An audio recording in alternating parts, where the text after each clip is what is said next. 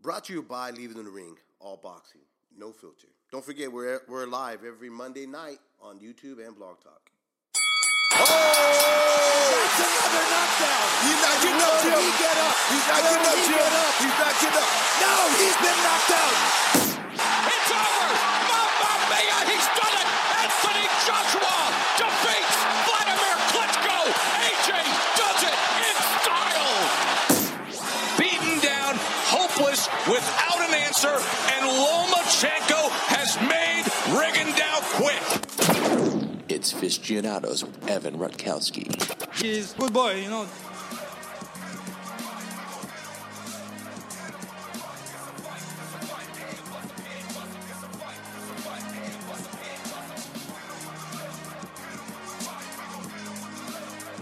Hello, fight fans. It is Thursday, May 21st, and this is the Fistianados podcast on the Leave It in the Ring radio network. I'm your host, Evan Rutkowski, former HBO sports marketing executive, giving you my take on what's happening in the sport of boxing on your screen and behind the scenes. Email me at fistianados@yahoo.com. Follow me on Twitter at FistianadosPod. We were brought to you by Ring Magazine and RingTV.com. All right. We will do the review section where we'll look at some UFC stuff mostly.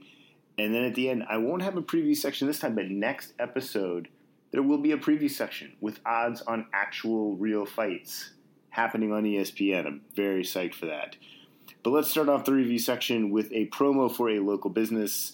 I bought and have thoroughly enjoyed a bunch of coffee from Tectonic Coffee, which is sort of a high-end coffee roaster here in Los Angeles, but they ship everywhere. They are offering all of their coffees at wholesale prices, and so if you are a coffee nerd like I am, nerdy coffees basically available at half the normal price, so you're getting a gourmet coffee for like less than what you pay for a pack of Dunkin' Donuts or Starbucks coffee. Tectoniccoffee.com is the website. It's great stuff. Great story behind the people there. I don't know them personally, but I've heard their story before. As told, I've read some stories. I've heard them being interviewed too. Cool stuff. Check it out if you like coffee. It's really good stuff for the price. And like I said, no boxing to review, obviously, but let's start with covering a few important comps. Let's start with Saturday, May 9th, where UFC 249 happened. This was the first major sporting event to happen since the pandemic started. It's worth talking about both how they pulled off the show as well as how it did in terms of numbers. Let's start with just how it looked on TV and how they pulled off the show, then move on to the numbers. Look, as far as how this came off on TV, the logistics, all that kind of stuff, the way they did it, there was a Saturday, May 9th pay-per-view followed by a Wednesday night show exclusive to ESPN Plus, and then a Saturday, May 16th ESPN show, which was also on ESPN Plus. In terms of just enjoyment of watching sort of sports and MMA, I'm a casual MMA fan who watched a lot more of it when boxing was only on HBO and Showtime, and there were a lot less total boxing dates.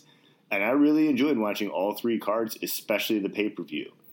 You know, for what I'm sure were some of the most challenging training circumstances that any of these fighters have ever faced, they all came in. They performed pretty well, or at least of the fights I watched. I didn't watch every single fight on every single card, but the stuff I watched, all entertaining. One fighter missed weight by like 4 pounds or something like that, but just about everybody else made weight, or they agreed to fight at a weight class above their normal weight class. The show was shot, so most of the time you couldn't tell there was an empty crowd. The crowd was darkened. The lack of crowd noise did impact the viewing experience, and parts of it in ways that were good, parts of it not so good. I mean, you could hear the shots land much louder, and you could hear advice from the corners and the announcers, apparently, if you're a fighter, in a much more audible way. There was actually one instance where the fighters could hear the commentators, and it impacted the way they fought. I think all that stuff's interesting. Still, the core experience of watching the fights, I mean, the guys fought hard. You know, the ladies did too, for that matter. And you didn't feel like too much was missing by the crowd noise.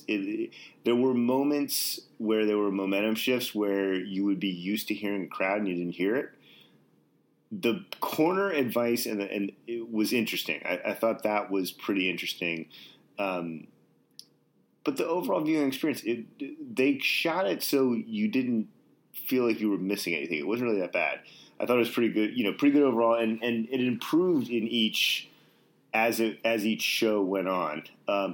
Let's talk about the positive test. It was one positive test, and I think the important thing here, and this is something that all sports were watching, we had to get to a point with sports where one positive test doesn't mean you're calling off the game and calling off the season or quarantining your entire team if it's a team sport, and then quarantining all the teams that previously played. And I think we hit that. We hit that here. So the fighter Jacare Souza, he did test positive, and they didn't shut down the fights. Everything happened, and as of right now, we're approaching 2 weeks after the positive test. We haven't seen yet. I mean, I guess we'll know in the next week or so whether it's spread to other people. But as of right now, it was only the three positive tests. That was it. Jacare, who tested positive, he clearly was not social distancing during fight week based on some of the video we've seen. But we don't know if that had a dramatic effect yet or not. I've actually read the document that UFC created for this event. It was really impressive. Other people, I know Andy Foster has given a couple interviews where he said it was impressive and he's very comfortable with it. I think they've improved it since. There were reports early on the UFC did not follow every single protocol that they set. Here's what I'd say that when every sport goes for the first time, no matter which sport it is, there will be people who don't follow the protocols because they've been either working in that sport if they're on the crew or playing that sport if they're the athlete for years, and you are changing your routine in a pretty drastic way for this. Fight week and social distancing in terms of combat sports, these are not things that naturally go together. So you are going to run into those issues. But I think for the most part, they did really, really well. And I'd say early on, you got to cut everybody a little bit of slack. I know that's not like the safest, most politically correct thing to say, but it's true. You got to get people changing habits that have been ingrained in them for, many of these people for years. So I don't mean cut them slack, make it not safe. I just mean everybody's going to have to change what they've been doing for years, and that's okay. So until there's a vaccine, if we want business to resume, we just need to figure out how to reopen. This is something that's going to go on in every business, in every facet of life when we reopen. You have to change learned behaviors, to adjust to this, to be safer, and that's what everybody should be doing. This is really all about, as sports come back, really what every sport has to deal with is tolerance of risk and testing.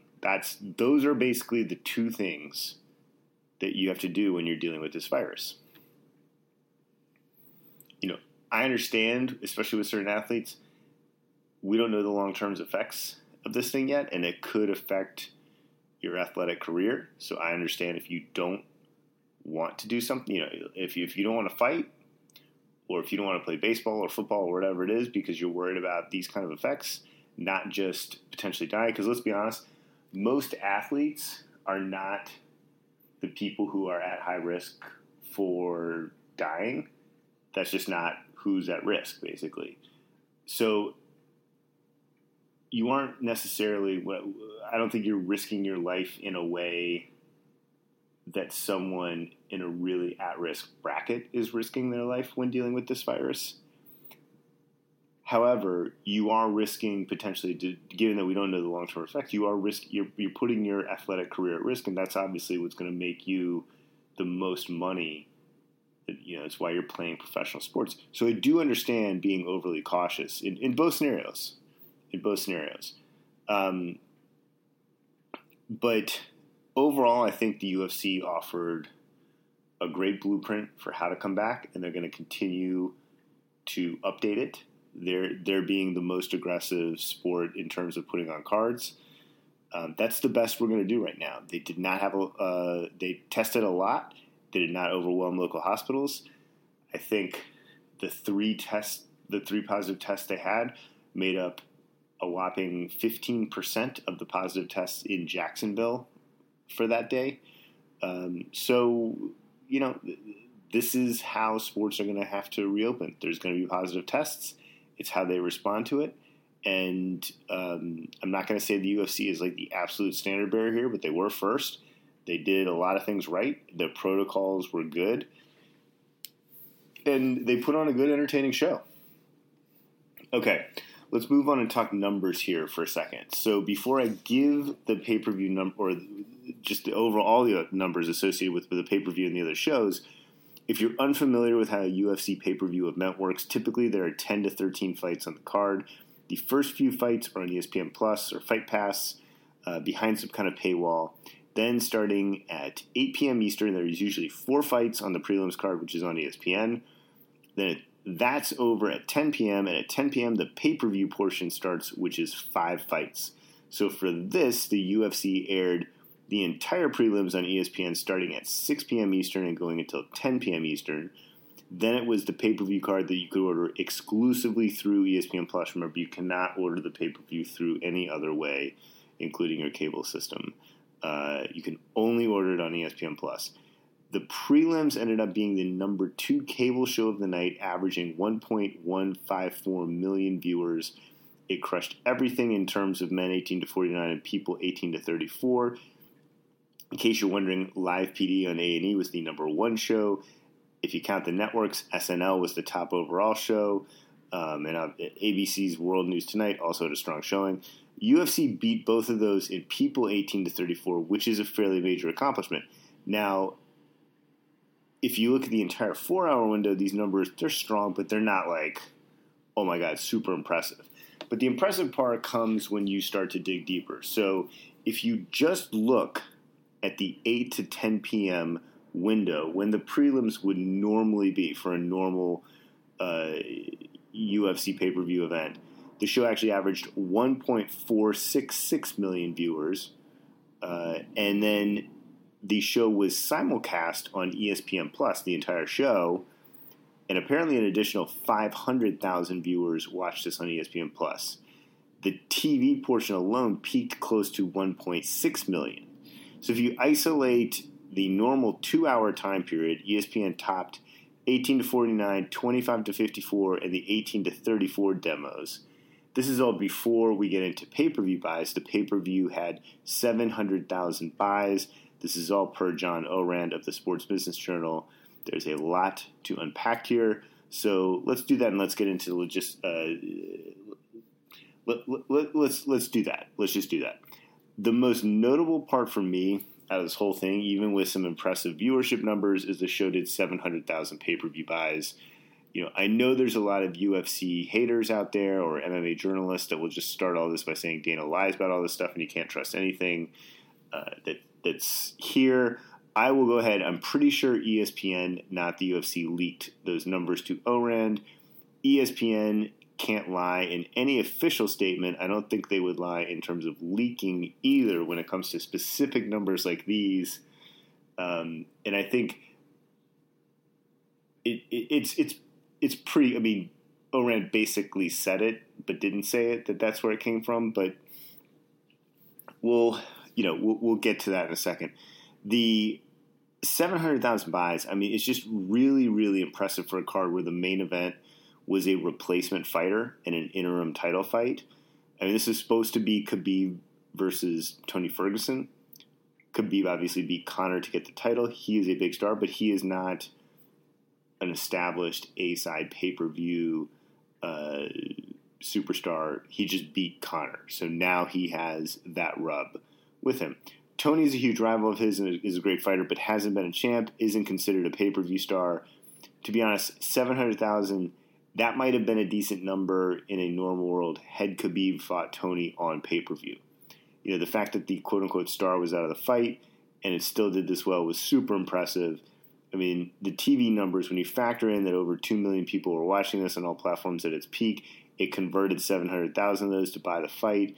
And that's incredible work. And especially at a price point of $65, you know, during a pandemic with these levels of unemployment, also pretty impressive. My guy over at Bloody Elbow, John Nash, has done some really impressive work covering this. He estimates that the show could have made the UFC in the area of $40 million profit, which is obviously something that matters greatly both to the UFC and Endeavor, which has been in the news for a lot of reasons recently. Look, other numbers of note, the UFC card on Saturday, May 16th, averaged 1.198 million viewers. It was the number 2 cable show of the night. There were obviously no numbers for this show exclusive to ESPN Plus midweek. The prelims for the UFC card on May 16th averaged 690,000 viewers. It was the number 5 show of the day for cable.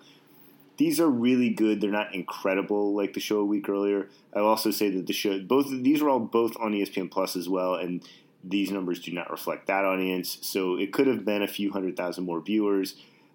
Not a ton to see here. I mean, we're still seeing a bump. If you compare these to other UFC shows, we are still seeing a bump in viewership from what you'd normally expect there. And another example of that, NASCAR went on Sunday, and I believe was up like 30 or 40%. It averaged 6.3 million viewers on that Sunday, and it wasn't even sort of a huge show. So, look, I just say that to give context. There's obviously not a lot of crossover for boxing in terms of NASCAR, but the point is, any live sporting events on right now are worth a look. More people are watching them. People are starved for this stuff. It improved numbers due to lack of competition. Let's talk about what it means for boxing for a second here. It's tempting to say that this was just the first thing back, so it's going to do well no matter what. And I mean, anyone who has listened to this podcast since the pandemic starts knows my feelings on this. Aggressive behavior will be rewarded. The UFC was aggressive. It got rewarded. Individual sports have a much easier pathway to coming back regularly. Boxing ratings will likely improve if they come back before other sports. It appears that we will be seeing that soon. Although, you know, look, we're now seeing NASCAR return. We're seeing some golf return. I think we will see tennis soon. Look, boxing is going to come out with some warm-up fights. UFC came back with deep pay-per-views and really competitive fights up and down the card. You know, they put on their normal product. In fact, they put on a good version of their normal product. Twice a week boxing, I'm not sure that's immediately going to get better ratings. I think the data points will be really interesting. You know, but it's something. And even if it's mismatches at first, it's better than nothing. I mean, there will be other live sports on TV when boxing comes back. There will almost certainly be major live sports on TV back when boxing really starts to put on good fights. I talked about this a lot last episode. I still think when boxing puts on its first pay-per-view, its first major fight, and I do think any major fight at this point is going to be on pay-per-view. We'll be lucky to see anything not on pay-per-view that is a strong fight between two names. So I think anything coming back good is going to be on pay-per-view. It appears that will be Lomachenko-Lopez, with Top Rank is said that they're going to put on in September with or without a gate. Spence Garcia, I'm sure, also is in that conversation. That's been talked about for early fall as well. We'll see which one goes first. And I do think there will be a boost for whoever puts on that first really good fight. But let's get to the deep dive this week. Deep dive. We are going to take a look at DAZN. We're going to look at why they're going to likely be showing boxing last out of all the major networks involved in boxing, at least here in the U.S. What are some of the determining factors for them in their decision-making process? And what I think is a moment, that's coming that will be an extra challenge for them as they come back. And everyone listening to the to the podcast at this point, they know what DAZN is. They know they're one of the major distributors of boxing in the U.S. If you look at what they did last year in terms of value for the consumer, especially compared to what you spend, they gave some of the most value of any network, regardless of price, but definitely when you consider the price. They put on some great stuff. They put on a lot of stuff, though. They put on a lot of stuff that, in addition to the great stuff they put on, they also put on some stuff that wasn't great. But they covered it with volume. They did a lot of things. If you look at what boxing or at what DAZN has done in 2020, and especially like in response to the COVID-19 virus, it's actually, in my opinion, it's in direct contrast to what they did in 2019 and the few months of 2018. Pre-virus, they were challenging the status quo in an aggressive way. And since this whole thing has started, they've been very tepid. And some of that is understandable, but I do think they've missed a huge opportunity. So look, let's just start by stating the obvious. Like, when you're dealing with a global pandemic, there is no playbook for it. Let's add to that by saying something I mentioned last episode, where trends that were happening anyways usually get exacerbated during events like these. So as long ago as this may seem, and remember, in terms of real time, it wasn't actually that long ago, but it feels like a year ago. Back in February, DAZN had put on Mikey Garcia when he beat Jesse Vargas in his first fight there, and there were all these various stages of negotiations to make Canelo versus BJ Saunders and Triple G to fight Zarameta, both in that spring window. Canelo would be on Cinco de Mayo weekend, Triple G in April or May. Anthony Joshua was set to fight June 20th against Pulev. Canelo fight was significant because it was to launch the DAZN worldwide app, to where DAZN would now be available in every country for subscription. The content and price would be different in most countries, but for most of boxing, they have the worldwide rights. That's what they've been aggressive in doing. And this is a major moment that DAZN had been working towards for a while. And the reason you have stars like Canelo and AJ, I've been over this in this podcast before, on your roster. And the reason why you try to get their worldwide rights is because they offer the best way to come into a new market and get subscribers right away. They're global superstars. They have Canelo's worldwide rights. And I believe they have most of AJ's, although obviously importantly not the UK. So they had pretty much everything lined up so that Canelo and Triple G were going to fight in September. And then while AJ was going to have to deal with some mandatories, there's this looming possibility that he would actually fight Tyson Fury in a fight that obviously we're assuming Fury beats Wilder again. And we're assuming DAZN would get the rights to that fight, neither of which are close to guarantees in my opinion. But DAZN had lined up the potential for some really big fights with all their stars in fights that probably were talking subscription drivers. All of this is really the culmination, of this great boxing question and experiment, which is to say, like, is boxing the worldwide sport that can be the driver to grow a network? And boxing on the whole has been focused on a few countries where the most loyal customers are asked to pay premium prices for premium events. And I mean, it does travel well, but traditionally boxing's just been so extremely unorganized and loosely confederated with very little overall infrastructure. And that led to DAZN thinking, hey, here's a sport we can exploit in a mutually beneficial way. And I think they're absolutely correct in identifying boxing as that sport. It was out there for the taking. I mean, if you can add some infrastructure and you can pay the prices to get the top quality content on your network, and then you can take it worldwide, it's out there for you. Like, this is there to get. Like, this isn't, I mean, obviously you're taking a risk by doing it, but this is an intelligent risk. But here we are in a global pandemic. where, the best laid plans for everyone are gone. It's not just like DAZN is screwed over. Everyone's screwed over. But this is going to be extra tough on DAZN for a couple different reasons. I mean, they're not a public company. They're owned by a billionaire who, I'm assuming, like many billionaires, took a major personal hit during the pandemic. It's not shareholders who make this decision now. It's like, if they need more money for content, it comes right out of that billionaire's pocket, basically. They were also, at least in the U.S., operating at a really healthy loss as they built up their brand. And times like these aren't really great times for companies operating at a major loss. And there's lots of them out there that are trying to build. This isn't the time to do well. It is totally understandable when you think about it from that perspective that they hit the pause button. All networks are going to have to face daunting realities. Like, this is not unique to DAZN. I've explained this before on the pod, but it's worth repeating. I mean, every major sporting event that comes back, especially those with huge TV audiences, now faces huge competition from other sporting events.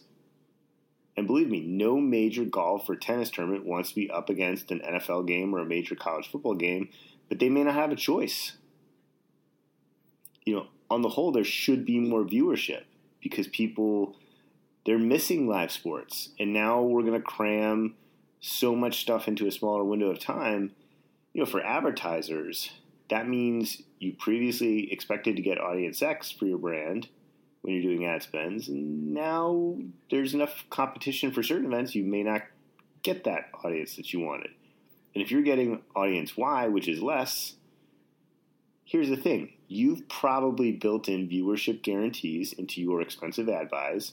So if these events don't hit certain marks, either you get make good ads or you get dollars back. And that's a big time issue for major networks, at least in the traditional space. I mean, DAZN doesn't have that issue, right? No, wrong. DAZN might even have more issues from a crammed schedule. They do ads, but it's not an ad-based model. It's a monthly subscription issue. I mean, if a European soccer league, they just announced today that they were going to be streaming some Bundesliga. If a European soccer league plays a condensed schedule, well, DAZN makes their money from having fans of the league subscribing for multiple months at a time. Cramming 10 games into a month where you previously played 4 or 5 just means you're adding cost for DAZN, but you're not adding any revenue. Because they need people to keep subscribing month after month. They'd rather have those games spread out. And this leads to sort of my first major issue for DAZN, especially when it comes to boxing fans. When you look at their worldwide subscription base, boxing may not actually be as important of a sport to them as we think it is here in the States. They probably get a lot more subscribers by utilizing that strategy of foreign rights for other major sports. I mean, they're doing Bundesliga, but English Premier League, they don't have in England, but they do have it in Germany. Or they do second tier leagues, but in a mature country like Japanese soccer and baseball. That's in a market. Not only is it fully accepting of streaming for sports, it's not going to compete with some of the top leagues in the world, but it's a strong league, and everybody in Japan wants to watch it.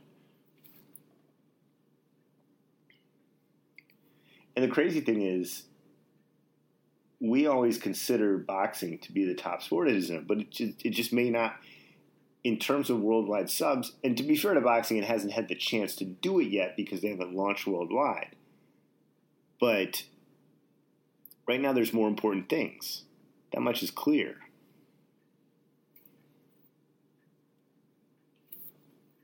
DAZN might actually treat boxing similar to the way that Fox and ESPN treat it. Which is, while it's still important, they need to wait and see what the NFL does or what college football does or Major League Baseball does before they can have a strategy for how to utilize boxing. And I made this point many times before, that's okay for boxing as a sport. But in times like these, you don't want to be stuck too far back in line because that usually ends up meaning your budget gets cut first or your schedule and strategy gets figured out last. And that's not ideal. Another challenge as I see for DAZN, and quite frankly, this has been one of the ones boxing people have complained about since DAZN entered the market, is what they've done in terms of their pay scale, not for just for their fighters, but in terms of overall event costs. And this gets manifested in a lot of different ways, but ultimately I see this as being a really major challenge right now. Because if you do a really hardcore cost analysis of what value fighters and certain fights bring to DAZN, I mean, Canelo and Anthony Joshua are probably the only major subscription drivers for the network. They're both probably being underpaid, perhaps even significantly. And everyone else is probably being overpaid, like maybe really overpaid. And now it's a very blanketed statement. I'm leaving out a lot of nuance here. Let's take a deeper look. But Eddie Hearn has kind of explained this concept in interviews numerous times. Like, he hasn't said it that way, but this is what he's talking about. I mean, like, ultimately, when you're DAZN, you need to put on fights between Canelo and AJ to an extent. Triple G, maybe some other fighters with smaller but loyal fan bases, maybe the World Boxing Super Series for core fans. Like, those fights have the benefit of reducing churn, keeping your subscribers happy. But you need the superstars to put on the fights to get the subscribers. When you look at the stay busy fights, it may not matter whether those events cost $500,000 or $5 million. And DAZN's spending much closer to $5 million than they are to $500,000 on those events. In some cases, a lot more. And it's true, DAZN had to penetrate. If they wanted to penetrate the market, they had to overpay. But now they need to keep those costs down. And the problem is most fighters don't like hearing that, and they may not want to fight if they face huge pay cuts. The reason they came over and took a chance on DAZN is because they got paid a lot more, not because they cared about the business future of DAZN. It's easy to say publicly that you can get the same money, but it needs to be a proper fight, or you need to take less money to get the same level of fight, but it's hard to execute that. It's really easy to say, hey, Mikey Garcia and Jesse Vargas, like, we did that whole fight card for $12 million or whatever it was, and we're not going to do that anymore. Because most hardcore boxing fans are going to be like, well, why'd you do that in the first place? I mean, I really like that fight. It's something to watch in February, but it's clearly not a subscription driver. And to be fair to DAZN, some of the fights they've been putting on, especially smaller weight classes, already were at a pretty fair cost to, fair fight purses for the fighters. But I mean, when you get to the glamour divisions, it's easy to say we aren't getting value from having Demetrius Andrade fight Luke Keeler. But who's he going to fight? I mean, if Canelo and Triple G already have matchups, and then after those matchups they're going to fight themselves, fight each other basically. Like, who is Andre going to fight? Like, you either need to make that Charlo fight for big money and hope it drives subs, or find a meaningful middleweight. I mean, 9 months ago that would have been a lot easier, but now a lot of the DAZN middleweights seem to be fighting at super middleweight. And I don't want to get into the specific issues DAZN will have with all their top fighters, but the big issue, the big sort of point here is at what point do you say no to each fighter? Like, how far down on the list of opponents do you go before you say no? Because here's the real issue. Yes, fighters are on a timeline. They can't fight forever. But DAZN is on a timeline too. And DAZN is probably on a much shorter timeline than fighters are. Like, what if all your top fighters say no to the fights that you're proposing at the price you're willing to pay? In terms of subscriptions, maybe it doesn't matter if certain fighters with higher profiles sit out, but how can you enforce all this when you can't even get Canelo and Triple G to fight each other next? I mean, either way, you have to do another fight season. Like, that got real traction. It built real subscriptions. If you do it worldwide, I'm sure it would, build on that kind of scale as well. I mean, I think it would do really well. But you can't tell fighters they need to take tougher fights for less money and then also think that you're going to build out a robust fight season schedule. And more importantly, you can't expect that to be a rousing success on the timeline you need it to be on. One of the things this pandemic has done is it changed the timelines for everything. And this is every business. Like I said earlier, we're about to see a ton of live sporting events happen in the fall, most of which are happening not when they were originally scheduled. And here's where we started to see some of the major conflict in terms of DAZN's strategy. The UFC tried to go in April and ultimately went in May, reaping some pretty big rewards. If I were DAZN, I would have been that aggressive. And that's not even playing Monday morning quarterback here. I've been really consistent on this issue since the day after the Rudy Gobert incident. Aggressive behavior will be rewarded. Going in August or September to start out doesn't really help you much.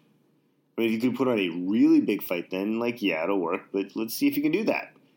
Because you probably could have made some real traction and noise without even putting on AJ or Canelo, just by going in May.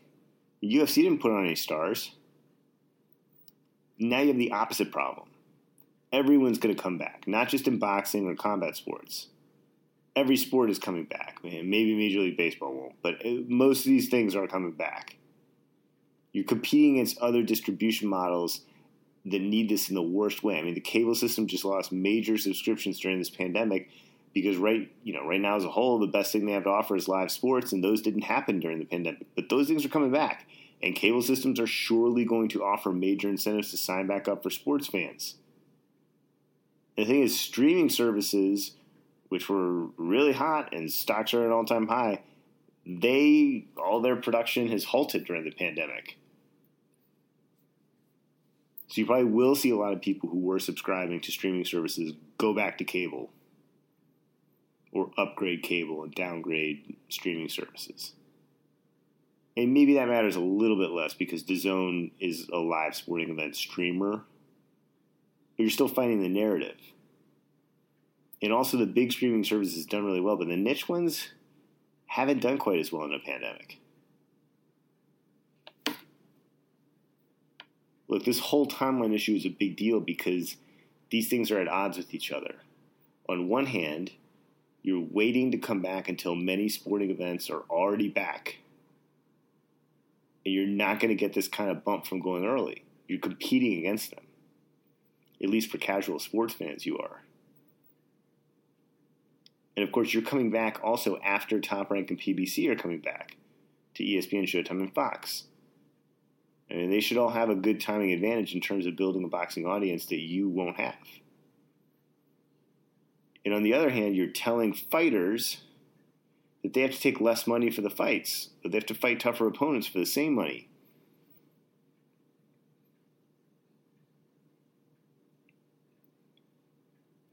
And to be fair, that's happening across the board, but Top Rank and PBC, they all have multiple years left on their contracts with ESPN and Showtime and Fox. How much runway do you really have? Especially spending at these levels. These timelines are all conflicting. Can you really put together good fights if you're telling the fighters they're not going to get the same kind of pay? No, they're going to be upset. They're not going to take tougher fights.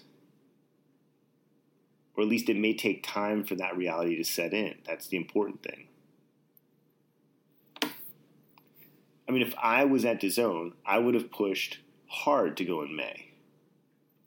I think the timeline you have to build a worldwide subscriber base is far more important than saving money, especially on bigger events. AJ said he'd do a fight in a studio. He said it publicly. Canelo might be willing to do that as well. We don't know. But he could have bought out the gate. It sounds crazy, but the UFC sold 700,000 pay-per-views without any kind of headlining star. What would AJ or Canelo would have done for you?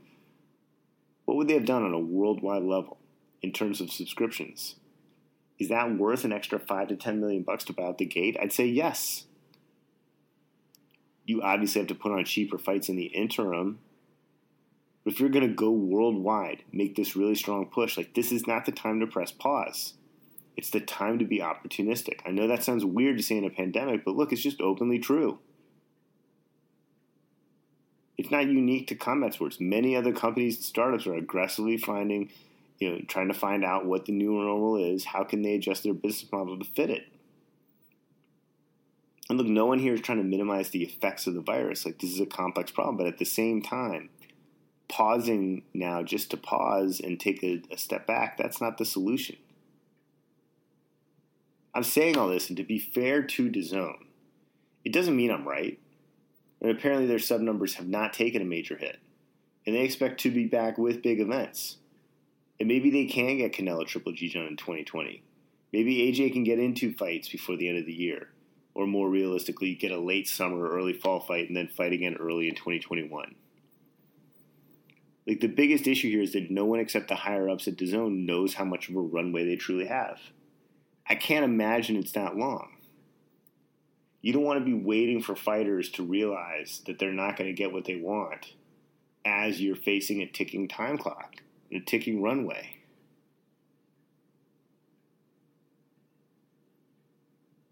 I mean, we don't know the answer to that. I know they've met this week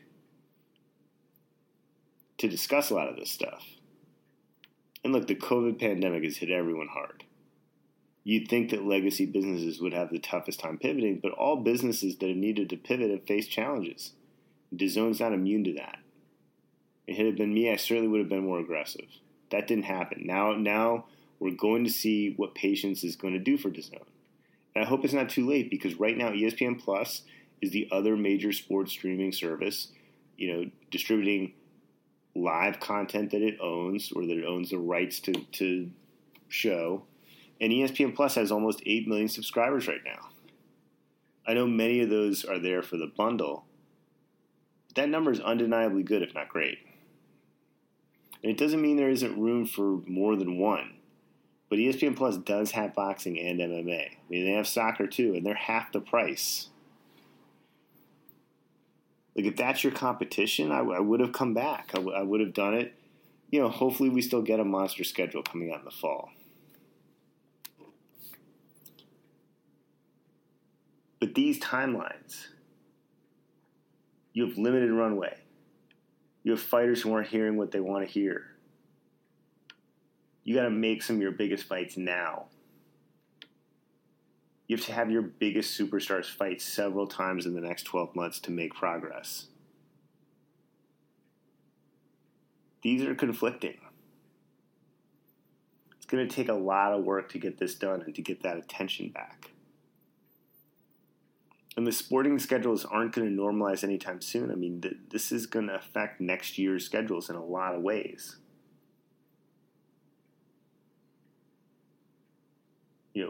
The network that can innovate and make sure their sponsors are happy, make sure their customers are happy, that's the one that's going to win. This was a big year for DAZN, and I thought they had done a great job of lining up a lot of this stuff, but look, these are real questions they face. And like I hope everyone succeeds, I hope they succeed. But this isn't what I would have done. Okay. No preview section this time. There will be a preview section next time. Looking forward to it. Very happy to hear that we are opening back up and at least easing some of these restrictions. I personally think this whole thing, especially if you have young kids, or any kind of kids. I think I have a 4-year-old and a 9-month-old. I actually think the worst age to have would be like 9 to 12, because there you have to be a real teacher. This is unsustainable, what we're doing right now. And we need something to take the pressure off. I mean, I can't wait to watch live boxing, even if it is 100-1 favorites to start out. You do, by the way, June, I think June for boxing, you get cut a little bit of slack. But we got to see some good fights in July. All right, talk to everybody in 2 weeks. I'll be very excited to have a preview section. And then after that, we're going with our normal stuff. All right, take it easy. Did you get what you was looking for?